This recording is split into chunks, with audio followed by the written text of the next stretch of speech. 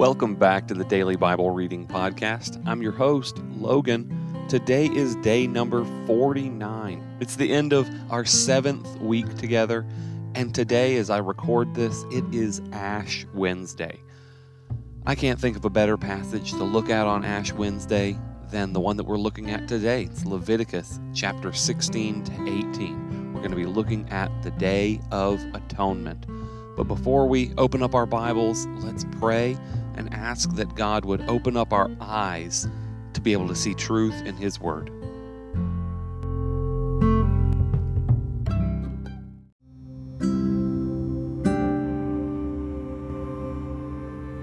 Holy God, we cry out to you today, recognizing our need for atonement.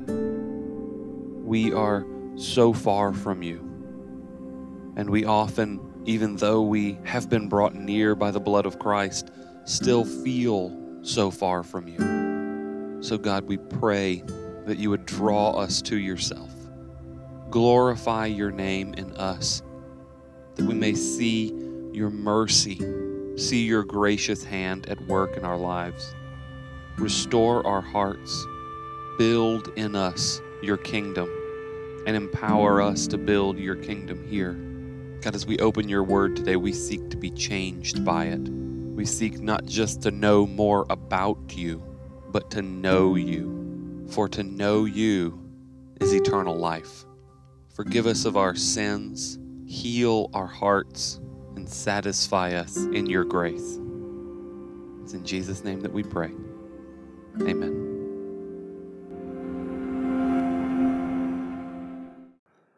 All right, well, here we are right in the very center of the book of Leviticus, and we are going to look at today, chapter 16 through 18, the central point being this special day of atonement, Yom Kippur, that is still celebrated by Jews today.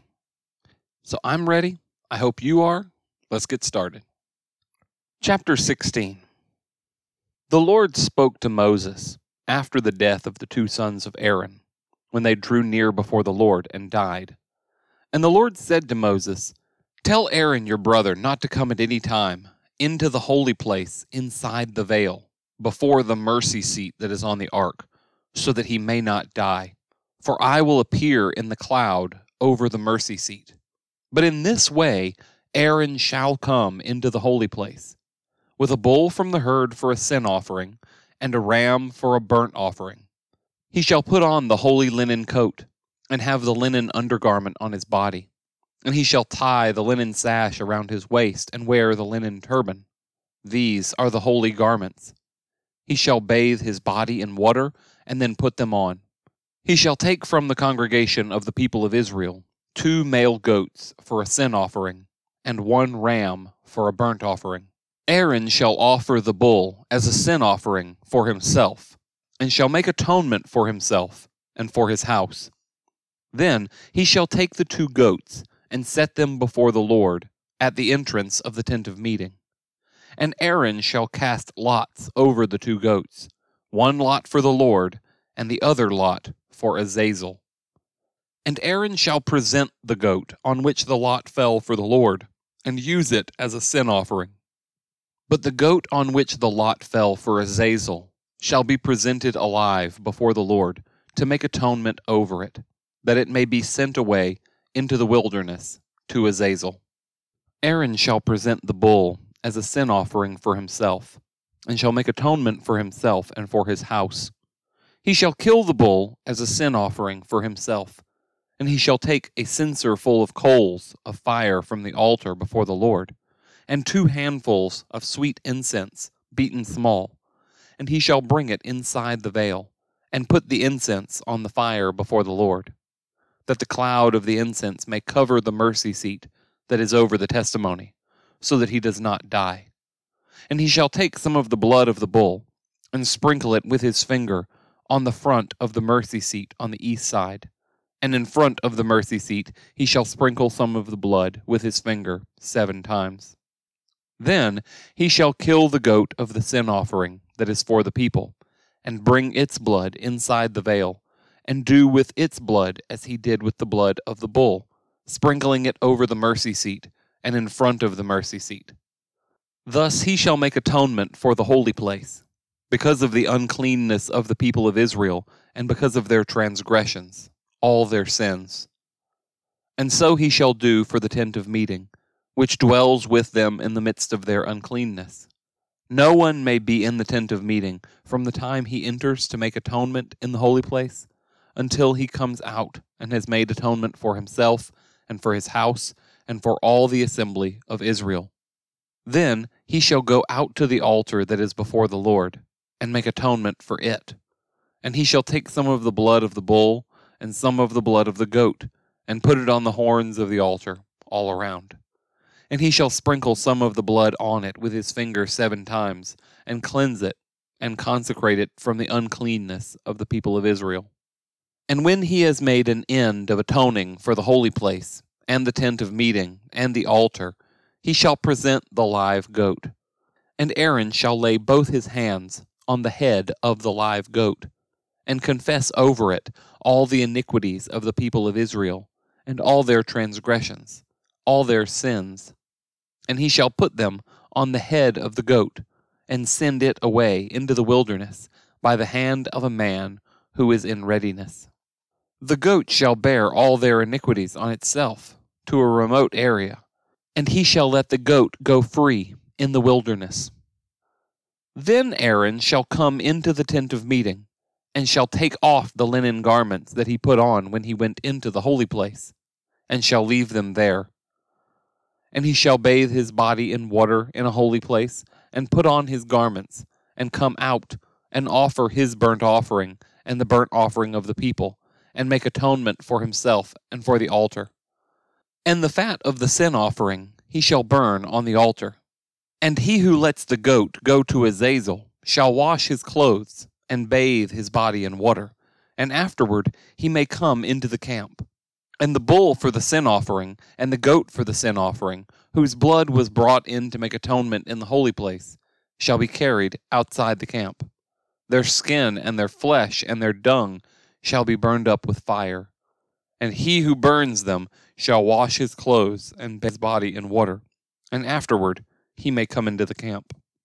It shall be a statute to you forever, that in the 7th month, on the 10th day of the month, you shall afflict yourselves, and shall do no work, either the native or the stranger who sojourns among you.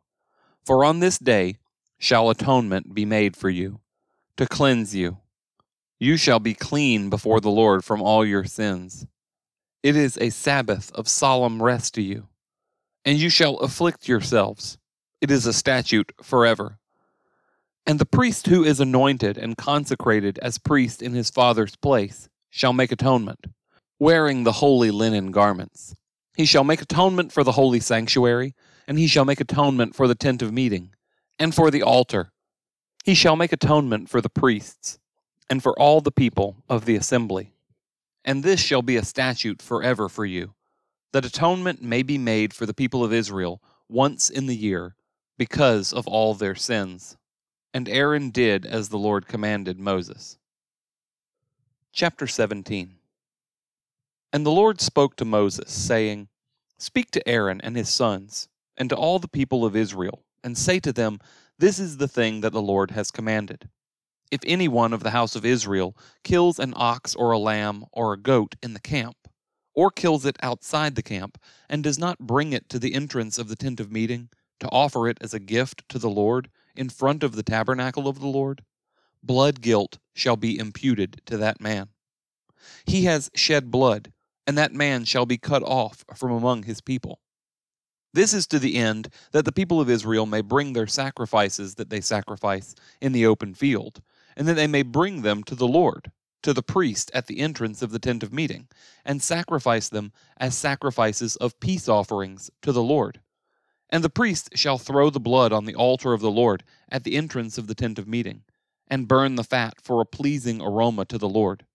So they shall no more sacrifice their sacrifices to goat demons, after whom they whore. This shall be a statute forever for them throughout their generations. And you shall say to them, Any one of the house of Israel, or of the strangers who sojourn among them, who offers a burnt offering or sacrifice, and does not bring it to the entrance of the tent of meeting to offer it to the Lord, that man shall be cut off from his people. If any one of the house of Israel, or of the strangers who sojourn among them, eats any blood, I will set my face against that person who eats blood, and will cut him off from among his people. For the life of the flesh is in the blood, and I have given it for you on the altar to make atonement for your souls. For it is the blood that makes atonement by the life. Therefore I have said to the people of Israel, no person among you shall eat blood, neither shall any stranger who sojourns among you eat blood. Any one also of the people of Israel, or of the strangers who sojourn among them, who takes in hunting any beast or bird that may be eaten, shall pour out its blood, and cover it with earth. For the life of every creature is its blood is its life. Therefore I have said to the people of Israel, you shall not eat the blood of any creature, for the life of every creature is its blood. Whoever eats it shall be cut off, and every person who eats what dies of itself, or what is torn by beasts, whether he is a native or a sojourner, shall wash his clothes and bathe himself in water, and be unclean until the evening. Then he shall be clean. But if he does not wash them or bathe his flesh, he shall bear his iniquity. Chapter 18. And the Lord spoke to Moses, saying, Speak to the people of Israel, and say to them, I am the Lord your God. You shall not do as they do in the land of Egypt, where you lived, and you shall not do as they do in the land of Canaan, to which I am bringing you. You shall not walk in their statutes. You shall follow my rules, and keep my statutes, and walk in them. I am the Lord your God. You shall therefore keep my statutes and my rules. If a person does them, he shall live by them. I am the Lord. None of you shall approach any one of his close relatives to uncover nakedness. I am the Lord. You shall not uncover the nakedness of your father, which is the nakedness of your mother. She is your mother. You shall not uncover her nakedness. You shall not uncover the nakedness of your father's wife. It is your father's nakedness. You shall not uncover the nakedness of your sister, your father's daughter or your mother's daughter, whether brought up in the family or in another home. You shall not uncover the nakedness of your son's daughter or of your daughter's daughter, for their nakedness is your own nakedness. You shall not uncover the nakedness of your father's wife's daughter, brought up in your father's family, since she is your sister. You shall not uncover the nakedness of your father's sister. She is your father's relative. You shall not uncover the nakedness of your mother's sister, for she is your mother's relative. You shall not uncover the nakedness of your father's brother. That is, you shall not approach his wife. She is your aunt. You shall not uncover the nakedness of your daughter-in-law. She is your son's wife. You shall not uncover her nakedness. You shall not uncover the nakedness of your brother's wife. It is your brother's nakedness. You shall not uncover the nakedness of a woman and of her daughter, and you shall not take her son's daughter or her daughter's daughter to uncover her nakedness. They are relatives. It is depravity.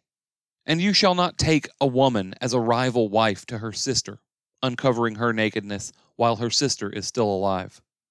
You shall not approach a woman to uncover her nakedness while she is in her menstrual uncleanness. And you shall not lie sexually with your neighbor's wife, and so make yourself unclean with her. You shall not give any of your children to offer them to Molech, and so profane the name of your God. I am the Lord. You shall not lie with a male as with a woman. It is an abomination. And you shall not lie with any animal, and so make yourself unclean with it. Neither shall any woman give herself to an animal to lie with it. It is perversion. Do not make yourselves unclean by any of these things, for by all these the nations I am driving out before you have become unclean, and the land became unclean, so that I punished its iniquity, and the land vomited out its inhabitants. But you shall keep my statutes and my rules, and do none of these abominations, either the native or the stranger who sojourns among you. For the people of the land who were before you did all of these abominations, so that the land became unclean. Lest the land vomit you out when you make it unclean, as it vomited out the nation that was before you. For everyone who does any of these abominations, the persons who do them shall be cut off from among their people. So keep my charge never to practice any of these abominable customs that were practiced before you, and never to make yourselves unclean by them. I am the Lord your God.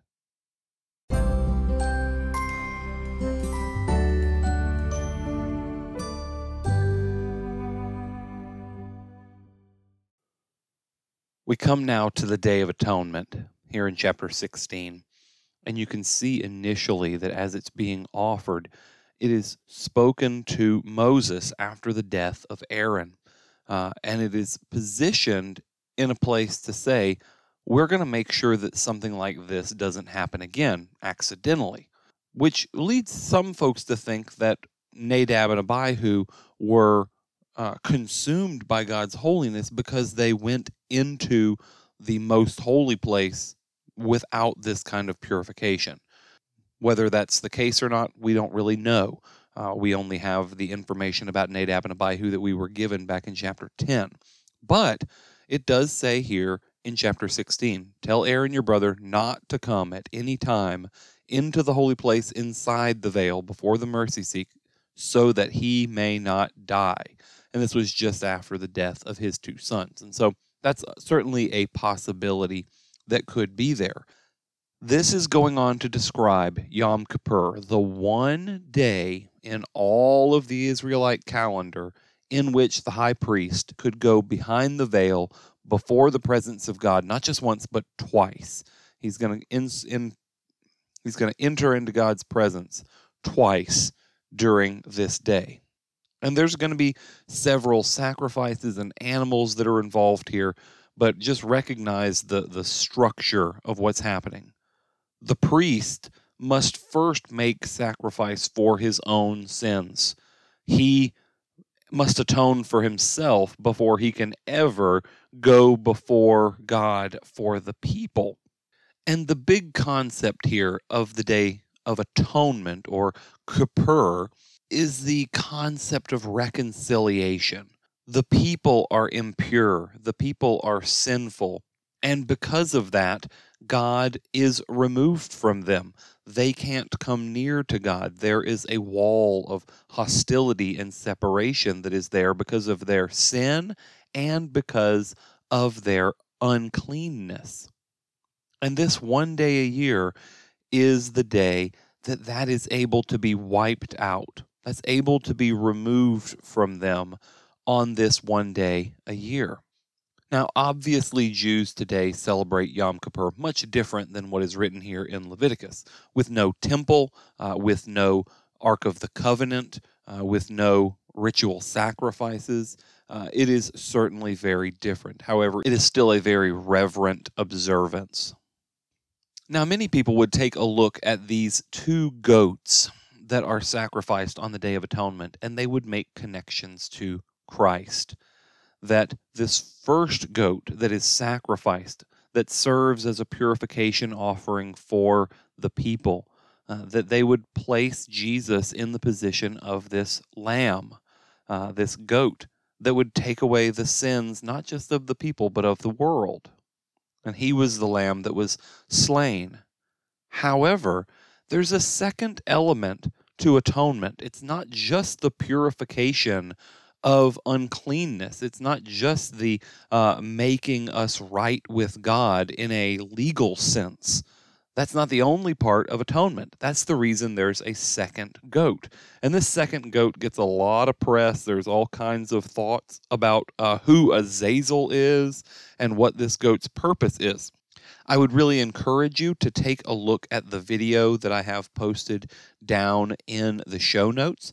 There are actually two videos. One is by a biblical scholar named Michael Heiser, who writes about Azazel, and he is going to just give a brief overview of who this Azazel is, look at the places we see him in Scripture, which really, it's only here in Leviticus 16 that we get any mention of Azazel in our Bible. Now, we do have some extra biblical mentions of Azazel that are out there that kind of build on his legacy or its legacy. But I don't really want to focus on that. Go take a look at his. The video is less than 10 minutes long. Pretty simple watch there. And there's a second video on sacrifice and atonement by the Bible Project. And it's excellent, a great overview at what we're talking about here when we talk about atonement. Why does blood make atonement? Why is blood something that purifies? We think of getting blood on something as a stain, as something you need to get out of that thing. But blood here is being sprinkled on things to clean them. And that seems counterproductive for our Western sensibilities and the way that we think of them. In the Jewish mind, blood was life. And this life was covering the death and the decay of sin. And so, much different way of viewing things, but you need to put your mind into the Hebrew kind of mindset to get this. And that video by the Bible Project, again, less than 10 minutes long. Take a look at it. It's an excellent resource to be able to understand quickly what this concept of animal sacrifice has to do with atonement and what atonement really means. And as I've already said, it's all about reconciliation to God. So really encourage you to check those out. But this second goat who is brought forward, notice as they lay their hands on him, this goat receives all of the sin of the people. So one goat dies, and his life covers over the death and the decay and the brokenness of the people's sins. So it makes them right. But then what's to be done with these sins? Well, they place the sins by placing their hands on the head. All the elders place their hands on the head of this animal. And then he was sent out into the wilderness. And remember, the presence of God doesn't dwell in just a random hill somewhere out in the wild. That was the way the pagans worshipped. That was the way the Canaanites worshipped. They found a high hill, they put up a temple there, and that was where they worshipped their gods. It wasn't in the midst of them. But God was different here. Yahweh God is different because he dwells in the midst of his people, in this tabernacle. God is with them. And so the outside of the camp, the wilderness away from the camp, the further you get away from God's presence, the further you are getting into the territory of all of these other pagan gods. And he says, you are not to be with them. We will send all of our sins out to the territory of these other pagan gods. That's where they belong. In the wilderness, in the brokenness, in the bad place, the evil place. Sin belongs there. But God and his holiness and his glory dwell in the camp with the people. And the entire concept of God being with his people is rooted way back here at Mount Sinai, at all of these concepts and ideas that are put forward in Exodus and Leviticus and Numbers and Deuteronomy. It's all about God having a place to dwell with his people. As we move into chapter 17, we see restrictions on sacrifices, that sacrifices shouldn't just be completed anywhere, that they should be done at the gate of the tabernacle. All the world is God's domain. Everything belongs to him. However, he had purified for himself a place amongst these people, and that was where they were to go and do their worship. And notice the reason why. In chapter 17, verse 7, we get a further mention of these kind of demons that live outside of the camp in the wilderness. I picture Azazel as being one of these goat demons of Leviticus chapter 17, verse 7, one of the evil entities that dwells not in the clean place, not in the holy place where God dwells, but outside of the camp where death and destruction reigns. And so in verse 7 it says, so they shall no more sacrifice their sacrifices to these goat demons.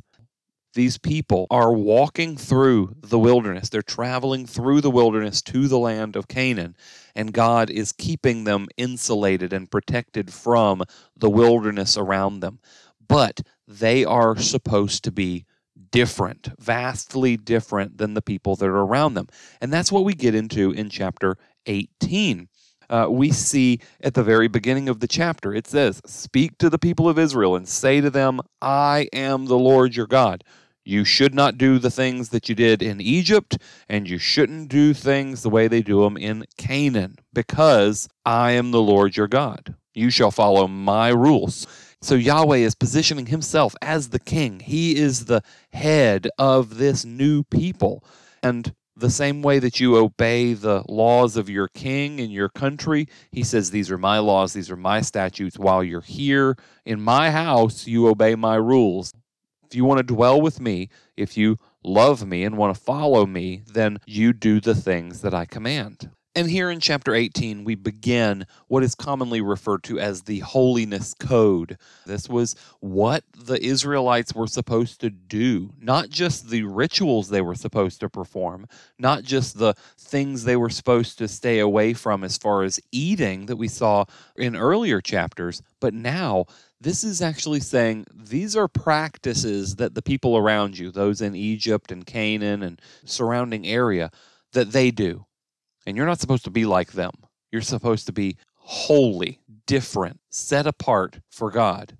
And so we see all of these different sexual laws that are here. Uncovering the nakedness of someone, by the way, is just another way of referring to having sexual intercourse with. One quick note is about sleeping with your brother's wife.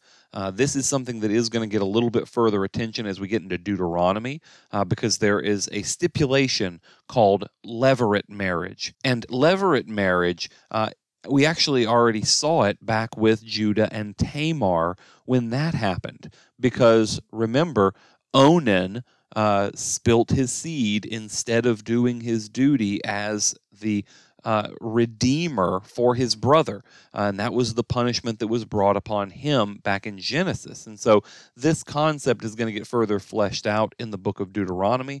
But here in Leviticus, it said, as a normal practice, if your brother's alive, you're not going anywhere near his wife. And oh, such a controversial thing that we see today in Leviticus chapter 18, verse 22. Says, "You shall not lie with a male as with a woman. It is an abomination." This is referring to homosexuality. Homosexuality was an abomination placed alongside other abominations, other perversions. Yes, it is sin. Is it a sin any more than any of the other sins that are listed here? No, it's not. However, it is sin, and we must call sin, sin.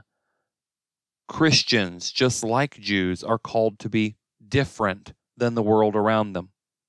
Do not make yourselves unclean by any of these things, for by all of these things the nations I'm driving out before you have become unclean. Well, guess what? The nations around us are unclean because of the sins that they welcome into their camp. But we are different. We've been given the Holy Spirit of God. We have been made new creations in Christ Jesus, and we walk forward in holiness and in newness of life. Are we perfect? By no means. We won't be perfect until we see God face to face on that final day. But we don't stand up and pound our chest and claim that our way is better than God's way. Homosexuality is sin. Verse 29, everyone who does any of these abominations, the person who does them shall be cut off from among their people. Cut off from among their people meant that they would have to remain outside the camp. They would be outside of the community, not welcomed in, because if they were, they would be consumed by God's holiness, like we saw Nadab and Abihu. And so they had to go through a process of purification. They had to be made right with God through the Day of Atonement. Their sin had to be covered, and their sin had to be sent away. Both justification and sanctification happened in the cross of Christ and the Christian life. And so We are charged with never having these abominable things happening for us. However, we are still in the process of our goat going away. Christ died on our behalf for our sins, and he covered over our sins. He made us right with God. But the rest of our life is going to be spent putting our sins on Christ and sending him away into the wilderness to bear the shame and the wrath of God on our behalf.